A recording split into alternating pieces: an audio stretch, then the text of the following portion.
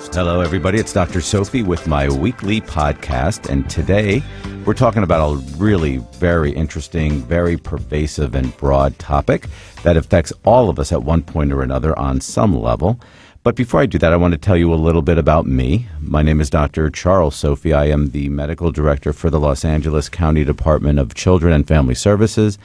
I also have a private psychiatric practice for adults, children, families, and treat a lot of families who think that there's one problem, but there's really about four others going on. And that's kind of what I do, come into your house and invade it, which is really a very interesting process. But that's basically what I do. I really do what I can do to keep a family together. And I do a lot of that work through my work at the Department of Children and Family Services. Our child abuse hotline has approximately 18,000 calls a month where we sift through to see which ones we're going to deal with, which ones we're going to ship out, and how we're going to deal with them. But overall, it's about keeping families together, keeping children safe so that they can be with their families who they love and want to be permanent with.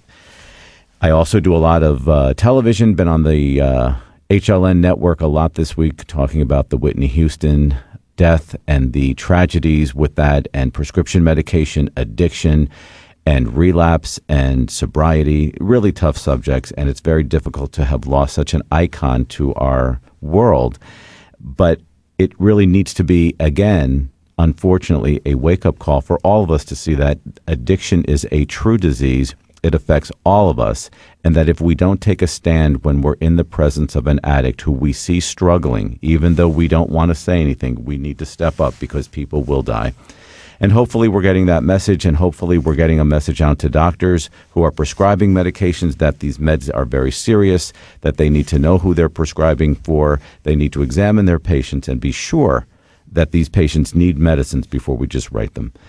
So, again, today we're going to be talking a little bit about a subject that is near and dear to me because I treat a lot of it in various different formats and various different levels, both from child, adolescent, families in general.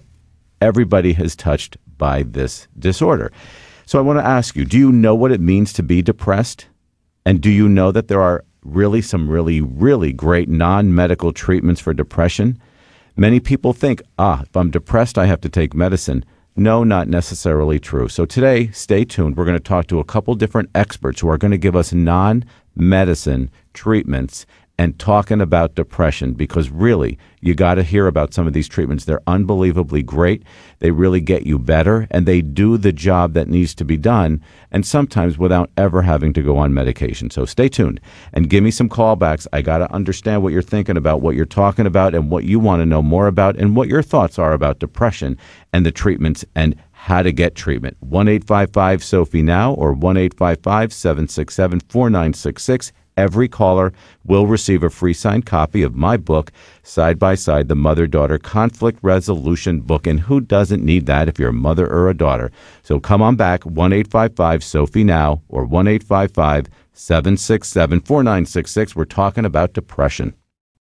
When we're talking depression, I bet most people use that word and they don't even know what it means. And believe it or not, there's a technical, clinical description and definition of it, and there is criteria that needs to be met. Just like with any medical disorder, there is criteria for a mental health or a psychiatric disorder that needs to be met. So, for instance, in order to be diagnosed with diabetes or hypertension, you need to have certain criteria from the American Diabetes Association or the American Heart Association, so that just because one time you may have a high blood sugar or a high blood pressure, you're not diagnosed. The same goes for any psychiatric disorder. You can't just have it once, or you can't just seem to have it and then be diagnosed with it, because it's not consistent, it's not good for treatment, and it really doesn't keep a practice parameter in place for doctors to be able to know what it is actually that they're treating. So depression does have its criteria, and that criteria can be found anywhere on the internet. If you kind of Google depression and you look up its diagnostic criteria. But in general, it is what you think it is. It's just that it has to comprise a certain amount of symptoms, from a mood issue to a sleep issue to an eating appetite issue motivation issue, all of those kinds of things. And believe it or not, when somebody's depressed, that doesn't necessarily mean they don't have energy or they want to sleep a lot or they want to stay home and withdraw. Sometimes they're in the other extremes, and that's why there's specific criteria to set that standard. So a doctor knows when their patient is meeting that criteria, then they know what they're treating. But in general, depression is what you think it is. It is that issue of feeling down, blue, unhappy, whatever, and it is about not being able to really do the activities of your life, your daily living activities. They're called ADLs, activities of daily living, from sleeping to working to making your life productive to getting up and wanting to take a shower to wanting to socialize. And there are a bunch of pitfalls that you can easily fall into when you start to get depressed. And believe it or not, there is a transition from being okay to being depressed. When you're in that whole timeline, you don't have to be fully depressed and meet the criteria of a full depression. You can meet the criteria for a kind of minor depression, and we call that dysthymia, and that's another disorder that has criteria. But nonetheless, they all have criteria, and along the way, you're having a mood issue. You're isolating yourself, and there's a lot of pitfalls to fall into. And I wanted to talk to you about the 6 common traps that you can fall into when you're on your timeline and you think you're getting depressed or you're having some dysthymic issues, or you're just kind of reacting to maybe the loss of a family member or the divorce or some kind of major traumatic life experience, or even many times just moving out of the home for teenagers who are off to college or whatever will trigger sometimes these mood issues. And you want to take a look at these things so that they don't bring you into a pitfall of a full-out depression.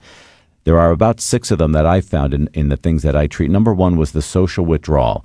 If you find yourself starting to pull back from the rest of the world or cutting back on your social interaction, really take a look at that, because that is really something that has to really continue. So take a look at that and gradually keep yourself connected or get back to being connected to the social people and reach out to your friends, because if you don't, that only isolates you more, where you're only with yourself and your thoughts and your feelings. And then you can't get out of that. And then that will lead you into a depression. Then the other pitfall, the next one, is that being left alone and not doing anything and cutting yourself off from society or from social connection. You then sit there, as I said, with your own thoughts and feelings. And it's almost like a constant whirl around where you think and you feel and you think and you feel, and then you worry and then you think and you feel, and you're stuck in this whole circular thing where you can't get out. And that's called rumination. And if you start to ruminate, then you really start to believe this stuff and you start to panic, and it just keeps getting layered on top of itself. So you're thinking and you're feeling, that makes you really anxious and you're worried, and then you get out of the anxiety. From that, you start to think and worry more, and it just keeps tumbling over on itself. And before you know it, you're crippled and you're paralyzed and you're not getting out of the house emotionally, and you're slowing down. So take a look at that. The third one is your eating. If you're not really eating, or you're starting to overeat, or you're starting to notice that you're grabbing onto food and you don't even know why you're doing it, it's because you're doing it from an emotional place, and usually it's an anxiety-based behavior that is going to trigger itself into some kind of mood issue. The other pitfall is the activity level of really doing exercise or getting out and doing the kinds of physical things that you typically would do, whether that's walking at lunchtime with your friends or walking the dog at night or getting up to exercise or whatever that physical piece of your life is, and you start to see that you're making excuses to get away from that. That's another issue that you have to take a look at, because that's getting you on the timeline of moving towards some kind of mood issue to shut down. The next one is your sleep. You've got to look at your sleep. If sleep has been okay for you, where you're falling asleep okay and you're staying asleep, because remember, both of those components need to be in place for sleep to be intact and to be really good quality sleep. You need to be able to fall asleep in a timely way, and you need to be able to stay asleep throughout the night so that you wake up fully rested. Because if you're not waking up rested and feeling like, wow, I could go on with my day now, and, you know, I'm not talking that you don't wake up and you're jumping out of bed and you're all perky and happy. I'm talking that, yes, you do drag yourself out of bed sometimes, but by the time you get to the bathroom to brush your teeth, you're ready to go with your day. I'm not talking that. I'm talking where you can't even get yourself to brush your teeth or get out of bed, and that happens all day or every day, and you can't get out, and by lunchtime you're still not out of bed. That's the kind of sleep issue I'm looking at. So quality and quantity of sleep, and really falling asleep and staying asleep.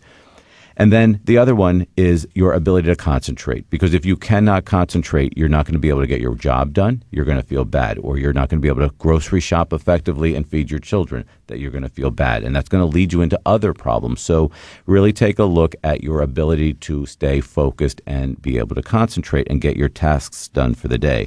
There are many people who are falling and slipping into a dysthymia or a full-on depression.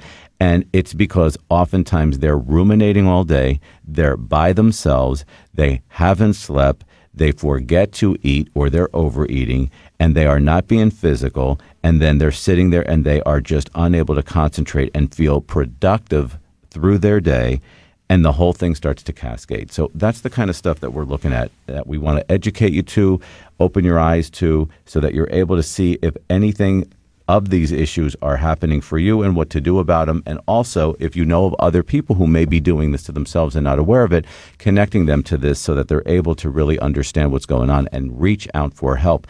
Because that's what we're all about here today, talking about the help and the ways to fix this kind of stuff. And no, it's not necessarily only medication that is going to fix your brain to make it work better, because we all know from a lot of research that depression really oftentimes is a shift of the chemicals in your brain. And that shifting from one place to another, usually inside the cells to outside the cells, that movement and that shift because of stress, it's shifting, gives you that anxiety shift and level change, and then your mood change. So that's why medicines often work sometimes, because they take those chemicals that have been moved and put them back into the places that they need to be. And when they do that, they change your mood back to what it should be, and they change your anxiety levels and lower them. But we don't always want to rely on medication to be able to do that, because sometimes you can train your brain to do the things that it needs to do. And that's what we're going to be talking about today with our experts, Dr. Judy Ho, who's going to talk about DBT, and our other expert, Dr. Lisa Bolden, who's going to talk about CBT, both non-medicine focused treatments for depression that I use a lot, especially in children and especially in traumatic victims who have been in the middle of some kind of trauma, whether it's a war zone or it's a domestic violence issue or it is a some kind of physical beating, whatever it is that's traumatic to somebody, and they have an aftermath of depression and mood and anxiety and sleep issues.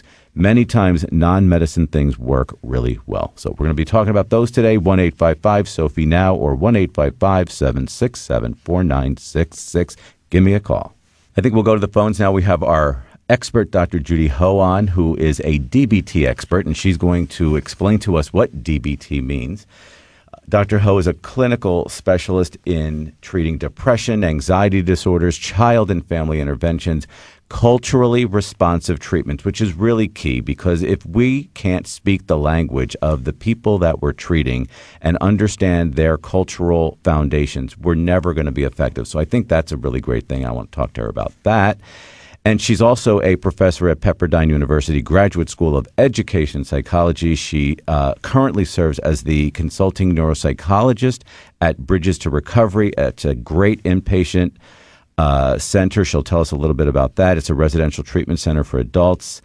And I'm just really excited to have her on the phone with me today. Dr. Ho, are you there? I'm here. Thank you for having me, Dr. Sophie. Thank you. It's really a very, very big honor for me to have you, because I think a lot of the work that you do and the places that you've worked I've used before, and I think they're really great places. So thank you. Thank you. Tell my listeners about DBT. So DBT is a very interesting type of therapy. It's actually originally developed by Dr. Marsha Linehan to treat people with borderline personality disorder. And DBT has a lot of roots in common with cognitive behavioral therapy. So there's a lot of techniques in there that will sound familiar to people who are familiar with cognitive behavioral therapy, or people who, have heard something about how cognitive behavioral therapy works, because it's really kind of like a parent therapy of DBT. And the reason why DBT works so well is because it's really targeted at focusing on how to regulate one's own emotions and how to deal with concepts of distress tolerance, acceptance, and mindful awareness. So it kind of combines both Western and Eastern philosophies in terms of the development of the intervention. So what do you say to people when they're like, well, don't I need my medicine? Well, I think that's a question you get all the time, when you start to see patients and they want Right. to know, what is the benefits of behavioral therapy versus pharmacology. Right. And I think it's a very personal question. Some people are just not comfortable with medication, and I think that's one of the reasons why they're in therapy.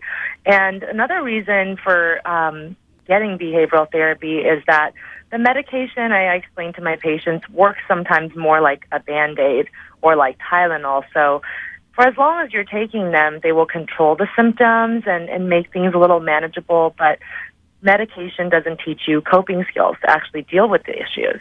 And that's what they come to dialectical behavior therapy for, is to learn the coping skills so that eventually if they decide to go off of medication, then they'll have everything in place to be able to function. Right. And I think that's so key here for anybody who's suffering from depression or dysthymia, which I explained a little earlier was a kind of a mini depression, anxiety. We need those tools that don't come in a bottle, because I think there's a false sense of security oftentimes that, medicine is going to work and that's going to be the key, especially for children. I treat a lot of children, and the last thing you want to do is give them the message that, you're in distress, take this pill, it's over with. They need life skills, and I think DBT is part of that toolbox. What do you think?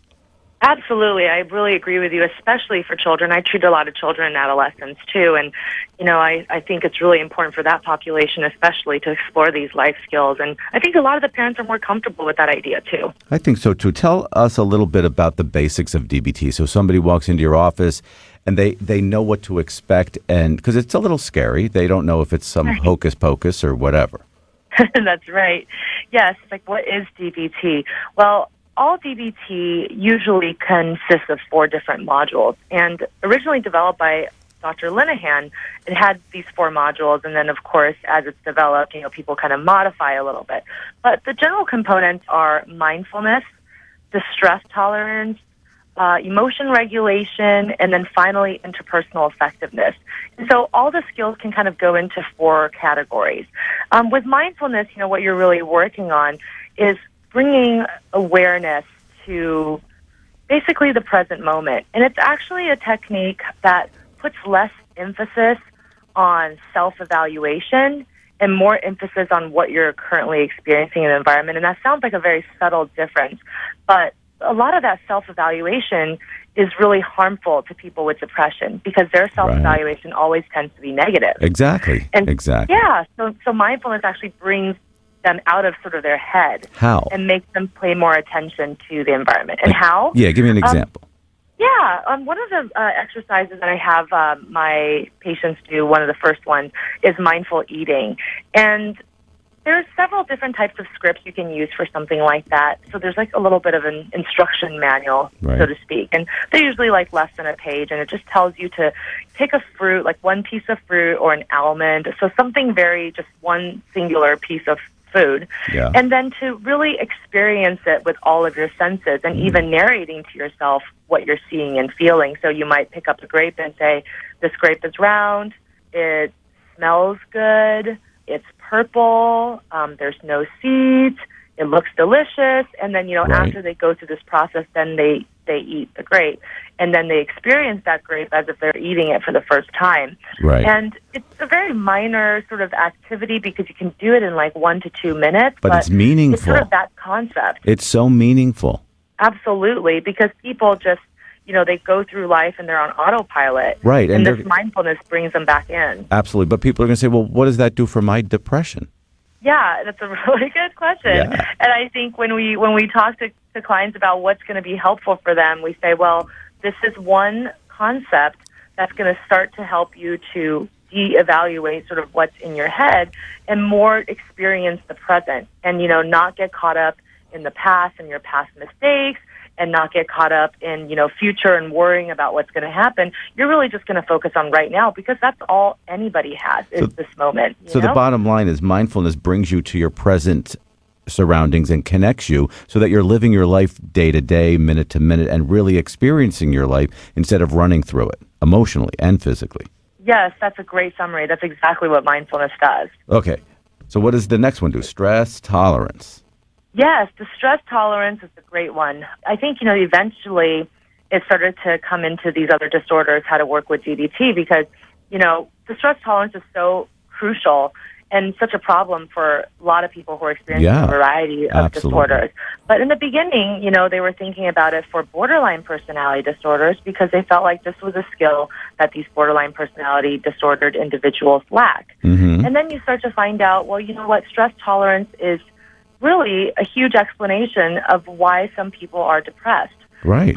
And it actually goes along with the CBT model, because with CBT, it's really like talking about the fact that these stressors that these individuals have is not necessarily the cause of their depression, it's how they interpret it. Exactly. So two people can, both be laid off, and one person will seem to have a little bit better outlook and be able to go out and look for a job and continue to function, and somebody else will kind of go to pieces. Right. And so the missing link there is that distress tolerance. One person is a little better at it than the other. And the good news is that it's teachable. It's a skill. It's not something that you can't learn. And so that's really important to let clients know that this is something you can build on even if you don't have it right now. And so what distress tolerance does is focuses on really thinking about accepting your current situation and finding meaning for and tolerating distress. So that part of it is a little bit different from the cognitive behavioral model, because I think sometimes the cognitive behavioral model will focus a lot on, well, you're having a maladaptive thought, or you're having, a mistaken belief, and the way that they actually conceptualize, how somebody interprets these events is a little bit negative in that it's a little judgmental, and that's been a criticism of DBT. Right. And so the way that DBT really sort of conceptualizes it is that it's more of like an acceptance and finding meaning for and why this distress is happening, and like just being able to tolerate it without judging it. And I think that that's actually something very special about DBT. And so there's a couple of skills that you would work on in this way. The stress tolerance skills really deal with having the ability to accept yourself and the current situation. And so it's about taking a non-judgmental stance towards yourself, not one of approval or resignation in any way. And in that way, it actually kind of extends into humanistic and Rogerian ideas of that sort of universal acceptance. Right, which is very key, don't you think? I think it's great. I love it. Yeah, I think it's very key for these individuals to learn that they don't have to judge themselves and put a negative spin on what's happening. Right, because they only feel safe in that negative spin, and it's getting them to feel safe in the positive space. Exactly, and that's really a hard switch for them to make. And the older they are, the harder it is. So I think the earlier you get somebody and you're able to kind of formulate their brain back into thinking in these ways, the more productive their outcome and the happier their life is. Yes, absolutely. What else? So then we have emotion regulation, and emotion regulation is the third module, and it's related to distress tolerance, but it's actually very much targeting just the emotional aspects of somebody's depression. And so it's really about the emotion expression and learning how to label your emotions and to identify them. Right. And then also identifying your obstacles to changing your emotions. I think something that you just said earlier was great about how they feel very comfortable and safe in the negative space because it's all that they know. Right. And they don't really know what it's like to be in a positive space. They're afraid. And so the emotion regulation really does work on that aspect. It reduces vulnerability to what we call emotion mind and dialectical behavior therapy. And so, one of the key techniques we teach them is this idea called wise mind. And wise mind is sort of the perfect intersection of your emotion mind and your reasonable mind. And so your reasonable mind is sort of like when you write a check or, when you balance your checkbook and that type of thing. And then the emotion mind is, when you don't really give regard to consequences and, you kind of erupt in a tantrum. And so the wise mind is really the perfect balance of those two. It's like when you incorporate the information from your emotion mind and your reasonable mind. And so in that conceptualization, you're not saying that being in your emotion mind is necessarily bad. It's just that you don't want to be in it completely without regard to something else. You don't want to live in there you don't want to be there 24/7.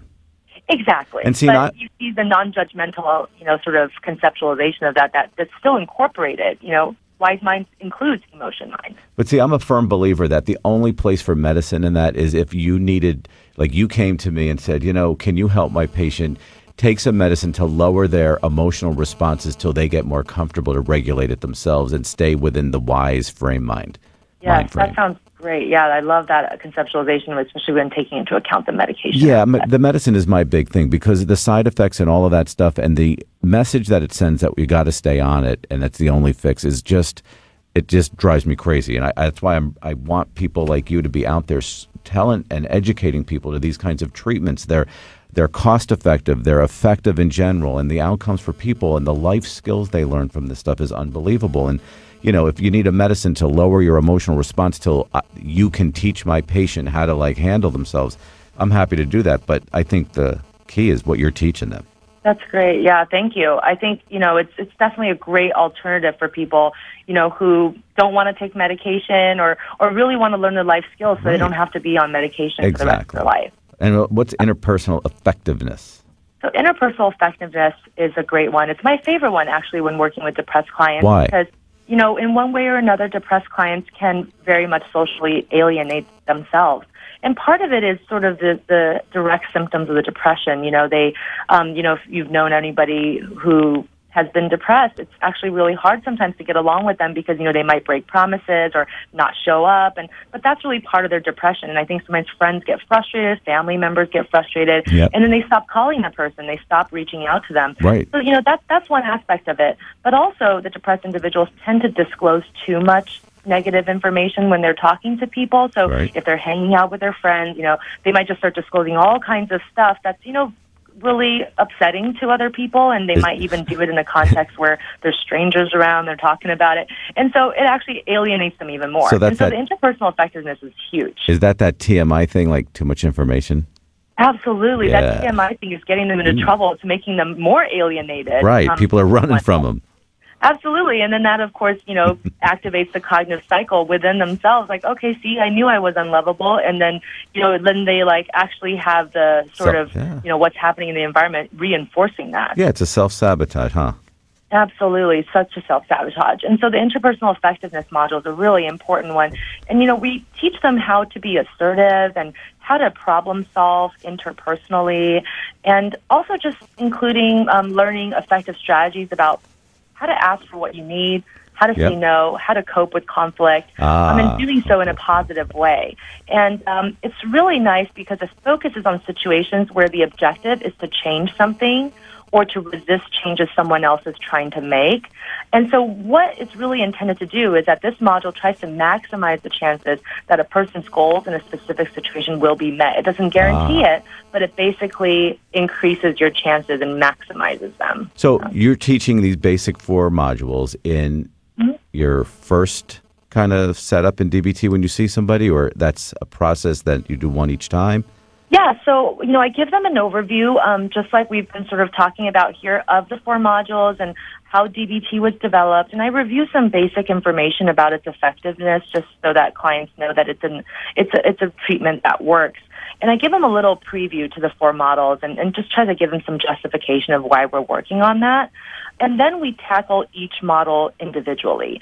So we might spend 4 to 8 sessions on mindfulness and then 4 to 8 sessions on the second, third, and fourth modules.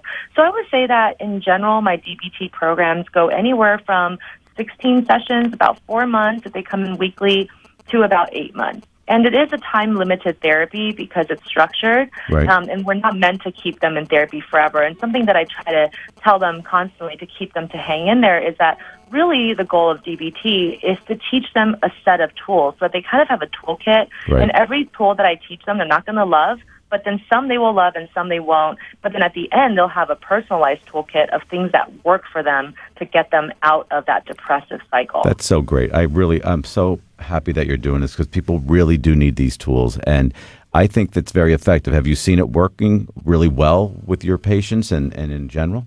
I have. I think something that's interesting about DBT is that it does involve some level of personal motivation. And it's a good and a bad thing about that therapy because the great thing is that the more motivated the individual is, the more benefits they're going to get from it. Right. But the problem is some individuals are not going to be very motivated, especially depressed clients. Right. So what do you do then? What would you do in that case? Well, I think, we try to explore the reasons behind sort of the barriers that we're experiencing. And I try to spend at least one part of every session talking about this with the client and explore like why there's resistance and, what are the barriers that are in the way and how can I help them through it. And I think that if you spend time on it regularly, talking about these issues, you tend to get better treatment retention and participation because it's all out in the open and clients feel like you really are trying to understand, why it's hard for them versus just, why didn't you do your homework this week? Exactly. It's not judgmental. It's more just, let me see how I can help you. And if you don't feel like DBT is right for you, let's talk about that. Maybe there's another type of treatment that we should be using. And so I really do try to be collaborative with the client because that is another key element of DBT is that it's extremely collaborative and, it's not really like there's a power differential between, the therapist and the patient. So I try to model that. And I think it's important in treatment nowadays in general, not with just DBT or CBT or anything.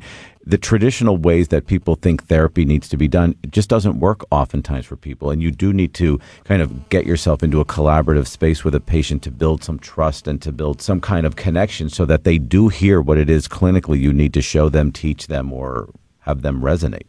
Yes, absolutely. I agree with you. I think that that's really the new model for building rapport now is the collaborative nature of that relationship. Yeah, I mean, the couch and the whole deal isn't for everybody. Yeah, I know they still do that sometimes in movies and TV shows, but no, that's not really what we do anymore. Exactly. I have seen it work really well, though, to return to your question. People really kind of grab onto it. And I think something that's so helpful is that, there is that homework component of DBT where they're supposed to go and practice these skills in their real life, between seeing you for sessions. And then I think they actually get, real world evidence that it's working. Mm-hmm. And then that kind of success kind of begets success. Yep. So the more they do it, the more they see, wow, it's working and my relationship is changing with my wife and, I'm doing better at work and this thing happened. And instead of breaking down, I used my distress tolerance skills and I was able to get myself out of it. And then, they really get excited about it. And then they have this whole folder of all these activities they've been doing. And I think all of that is really nice, having that tangible evidence. Wow, this is all of the things that I've learned and done. And, I think it can be really appealing. Yeah, it's a good incentive for them. Once they start to really feel it, they really want to run with it then. Absolutely. And I think that, trying to get them to complete those assignments is a really key aspect of that. And I try to tell them, I see you for 1 hour of a whole week and you live with yourself all that rest of that time. And so it wouldn't make sense for you to come to therapy for 1 hour a week and expect it to really change your life. Right, and you really have to do this on your own too. And so, I try to give that education right away so that they kind of know what to expect. Very good. So really, DBT to work has to be a commitment on both your level and the patient's level. Absolutely. There has to be mutual commitment. Very good. How about we take a voicemail from a listener? Hi, Dr. Sophie. This is Jerry, and I have a question about today's topic of depression. What's the difference between depression and fatigue, and how do you know when you need to be treating something as opposed to the fact that you're just kind of tired and dragging? There you go, doctor. You take it. Great. That's a really good question. It is, because I think a lot of people struggle with that. Like, am I depressed, or am I just blue, or am I just sad, or, I just had a bad happening in my life, a death, a job loss, or whatever. People don't know. People don't know. And I think there's so many complicating factors because there are medical conditions that could cause that kind of fatigue and even a depressed mood. One thing I'm thinking about is hypothyroidism. Right. A lot of individuals who have that. And, that is a medical condition that does misdiagnosis a lot because it's not really in the sort of set of batteries that they test for when you just get a physical exam for work or something like that. Right. And so I think, in some situations it is medical. And so maybe the first step is just to rule out the medical causes by going to see your physician. But the question of fatigue is interesting because we have chronic fatigue syndrome, which is sort of like a mood disorder. And then we also have the fatigue that accompanies individuals who experience depression, and some people experience that more than others. There are cultural roots to some of that too. Like there are some cultures who express their symptoms quite somatically. Right. And the ones I'm thinking about the most are the Latino population and the Asian populations. When they're depressed, their manifestation of the symptoms is very different than what we see in the DSM. And so it's a really good question from this listener. And I would say, the first step is go and see if you need to rule out anything medically. And then I think, it's just really a matter of seeing how the impairment is affecting your general life. What types of impairments are there? Ask people in your life, to give you feedback. And I think you could start to discern whether or not it's a mood disorder versus just a fatigue problem that you need to start to learn to build by better exercise or better eating habits, and see if those things change anything. But yeah, it's a complicated question, a really good one. Yeah, I think it's very important, as you said, to really make sure that you're medically cleared. Go to your doc, make sure you don't have a medical problem, diabetes, high blood pressure, hyperthyroidism, whatever. And then after that, if you really don't know where to go, or your doctor, hasn't recommended anything, take a look at your life a little bit from a sleep perspective, an eating perspective, your happiness in general, and go from there, and always reach out for treatment. And DBT is a really great treatment option. There are many different ways, but I think, we need to have an assessment first, and you go to people like Dr. Ho and you get an assessment, because you see people before they even need DBT, don't you? You assess people, and you do other kinds of treatment as well. Yeah, absolutely. I do a lot of neuropsychological assessments, and there is actually some tests that will really screen out individuals who are having problems with, their cognitive tasks on these tests because they're depressed versus they're having problems because there's an actual medical impairment there. And so we do have the ability to do some of that screening through a neuropsychological exam. Great. So people should not be afraid to reach out if they're in question. They don't know if they're depressed. They don't know if they're just blue, and their life just isn't kind of connecting for them. There's nothing wrong with reaching out, medically cleared, and finding out what's going on with you. Do you have a thinking problem, a mood problem, anxiety? And there is help out there, and I think DBT is a great option. Absolutely. Thank you very much. How do we find you? You can find me at drjudyho.com, and you can also email me at drjudyho@gmail.com, and all of my information is on the website address.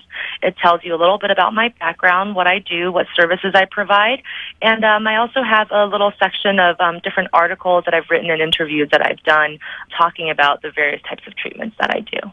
Beautiful. Thank you so much for your time and your expertise. That's Dr. Judy Ho, www.drjudyho.com. Give her a buzz, look her up. She's got some great information, and she could really help. Thank you. Thank you. Have a great day. You too. Bye-bye. Wow, that was interesting. On the phone, we had Dr. Judy Ho, DBT expert. That is a treatment for depression, mood, anxiety that really retrains your brain the way you think. She talked about the 4 different modules she teaches and how long it takes. And it was really very interesting stuff to be able to look at alternate ways to treat depression without medicine necessarily, or in conjunction with medication, but definitely getting yourself examined and medically cleared first to make sure that what you're experiencing is not some medical issue that will then get missed because it's looked at as a depression. And those kinds of things can be anything from thyroid disease to blood pressure issues to blood sugar problems to all kinds of things I've seen and I've treated and ruled it out. So do not be afraid. Go to your doctor. Ask for help. We can help you. All right. Again, Dr. Sophie, 1-855-SOPHIE NOW or 1-855-767-4966. Every caller gets a free signed copy of my book, Side by Side, the Mother-Daughter Conflict Resolution book. We're talking about depression and the non-medical treatments per se that will help you through, and also how to reach for help. On the phone with me now is Dr. Lisa Bolden. She's a cognitive behavioral therapist who works at Harbor UCLA, where I just was yesterday lecturing. And she's trained in CBT. She's a 17 years of experience counseling individuals, couples, families, groups, conducts group therapy. She's going to tell us all the kinds of things she does. She's also a psychologist with the LA County Department of Mental Health, which is where I used to work until I hopped over to another department. They do great work. They do a lot of work down at Harbor, and she's going to tell us all about it. Dr. Bolden. Hi, Dr. Sophie. Thank you for the wonderful introduction. Absolutely. I'm so grateful to be on your radio broadcast this morning. Yes, actually, I'm really grateful for this opportunity to talk about cognitive behavioral therapy. Yes. I've been working with clients and have found it to be a very, very effective treatment for short term for a variety of disorders. And I'm really grateful to have this opportunity to talk to your callers about this. Thank you. So, I mean, I don't think that medicine is really the only answer for depression. I don't even think sometimes it is the answer. I look at therapies like DBT, CBT, EMDR, those kinds of things, and I tell my listeners a little bit about what actually is CBT, because oftentimes I'm sure it sounds scary to people because it is new. It's not the typical, I take a pill and I feel better thing. So tell us a little bit about it. What is it? What is it? How do you start it? Absolutely. How long does it take to work? Sure. What it is CBT stands for Cognitive Behavioral Therapy. And what it is, it's a short-term, very focused psychotherapy that basically it teaches people how to modify unhelpful thinking habits and to change behaviors that negatively impact their mood and their lives. Okay. So how does that differ from DBT? Well, how it differs from DBT is actually dialectical behavior therapy, is a behavioral therapy, and it really focuses on working with people who are chronically suicidal or have self-harm behaviors. And so it focuses a lot on the behaviors and the impulses and really examining those behaviors. And what CBT does, it focuses on thoughts. And so what we do is thoughts are really automatic messages that come from our brain. And so what cognitive behavioral therapy does is focus on how we interpret those events. So one is behavior focused, the other is thought focused. Absolutely. And how do you pick? I mean, how does somebody know, well, I'm going to go get CBT or I'm going to go get DBT? How would somebody know to do that? Well, CBT really helps with depression, anxiety. It helps with eating disorders. It can help with marital problems. It's used a lot with teenagers and post-traumatic stress. Whereas, just kind of basic depression, DBT is used for more chronic suicidal thoughts, impulsive type behaviors, and anger. Although CBT is used with substance use disorders, but DBT is it's used for folks that tend to get hospitalized or have had a lot of suicide attempts. So do you have to be sicker for DBT? Is that what you're saying? Well, I wouldn't say sicker, but just having more challenges with doing life and having a life worth living. So CBT is a great starting place. Yes, DBT is absolutely, CBT is a great start. And we find that clients will start CBT, and then after a while will not find any improvement, and then will be referred to DBT. Got it.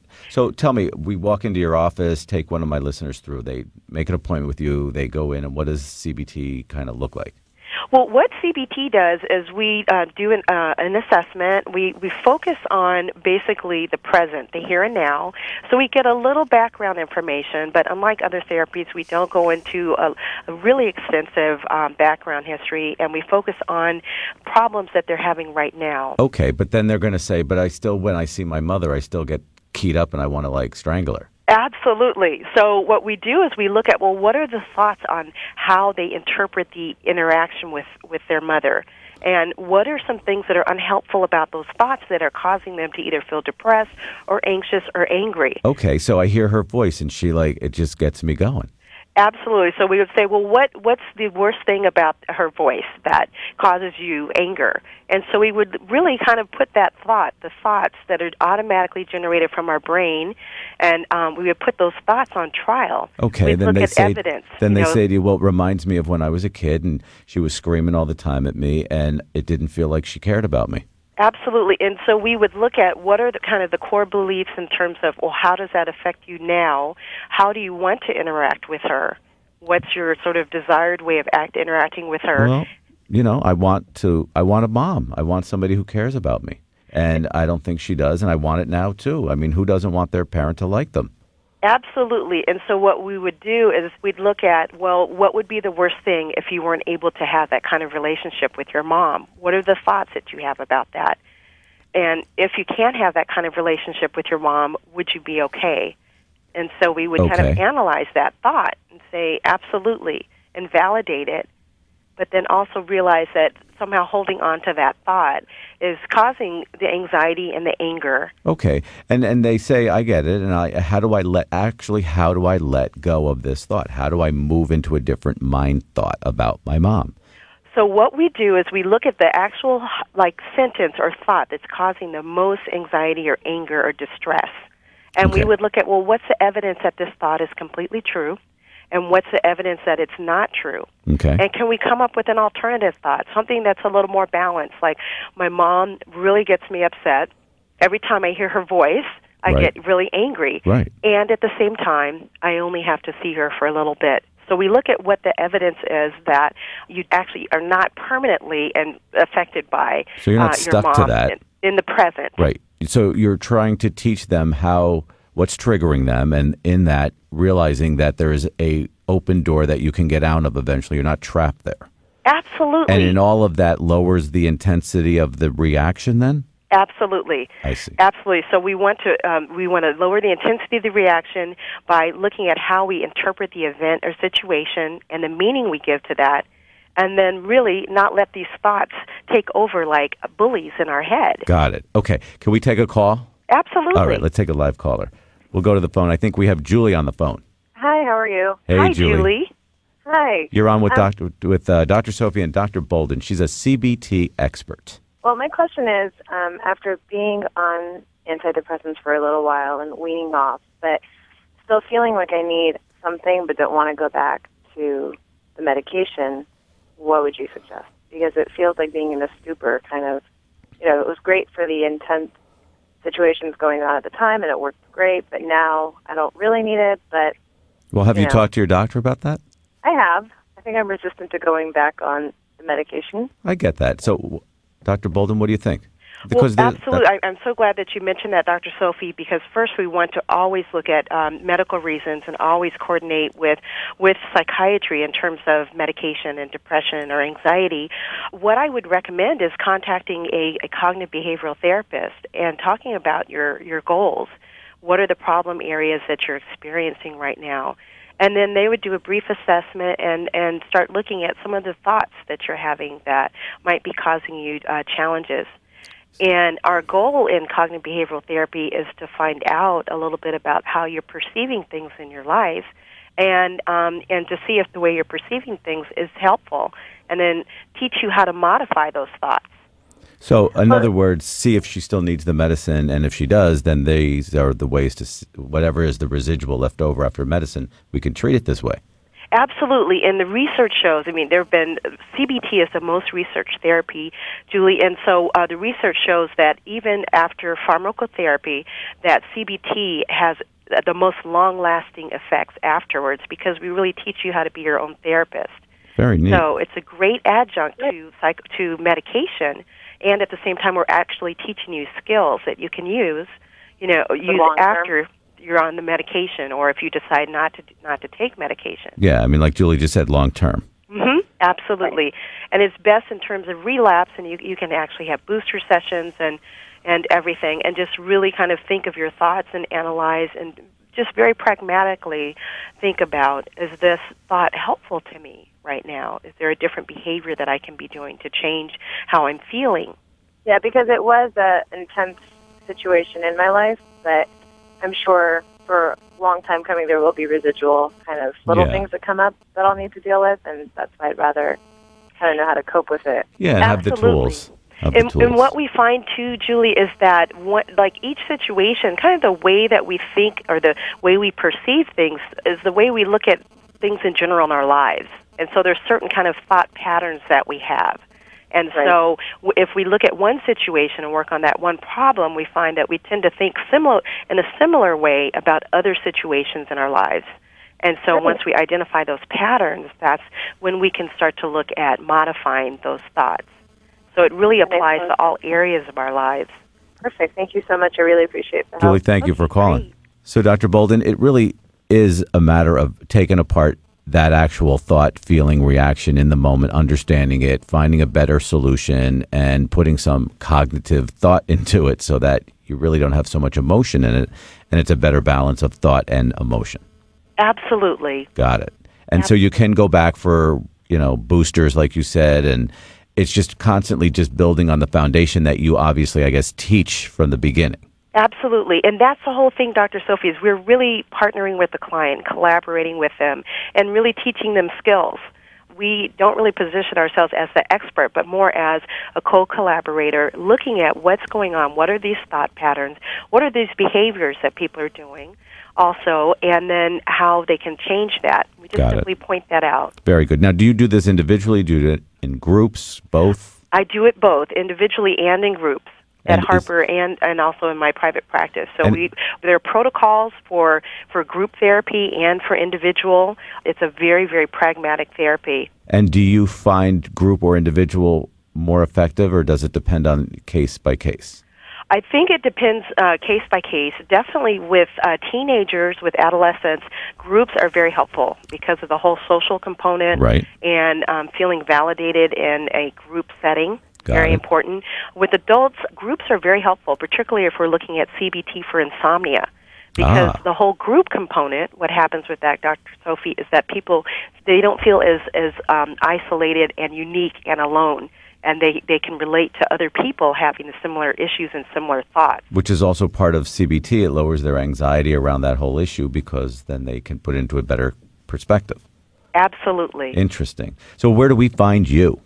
My private practice is in Manhattan Beach, and I'm at www.drlisabolden.com. So I can be found there on Psychology Today. And then also I am a psychologist here in the Cognitive Behavioral Therapy Clinic at Harbor UCLA. Very good. And so we could find you on your website and down through Harbor's website as well? Yes, absolutely. Very nice.